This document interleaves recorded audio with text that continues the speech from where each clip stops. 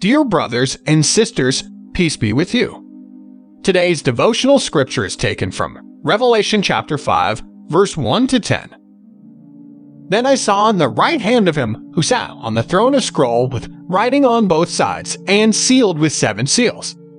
And I saw a mighty angel proclaiming in a loud voice, "Who is worthy to break the seals and open the scroll?"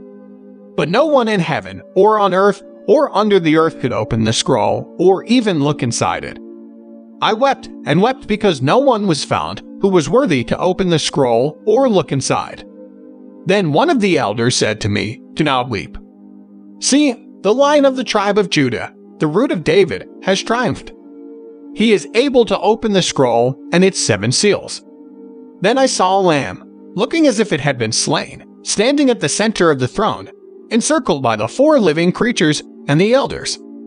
The lamb had 7 horns and 7 eyes, which are the 7 spirits of God sent out into all the earth. He went and took the scroll from the right hand of him who sat on the throne.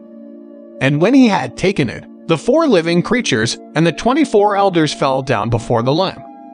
Each one had a harp, and they were holding golden bowls full of incense, which are the prayers of God's people.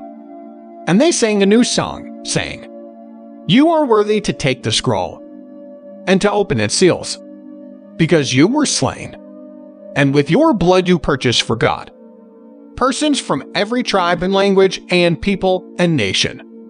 You have made them to be a kingdom and priests to serve our God, and they will reign on the earth." Let us pray. Risen Lord Jesus, come to us today. Help us to love you, serve you, and follow you.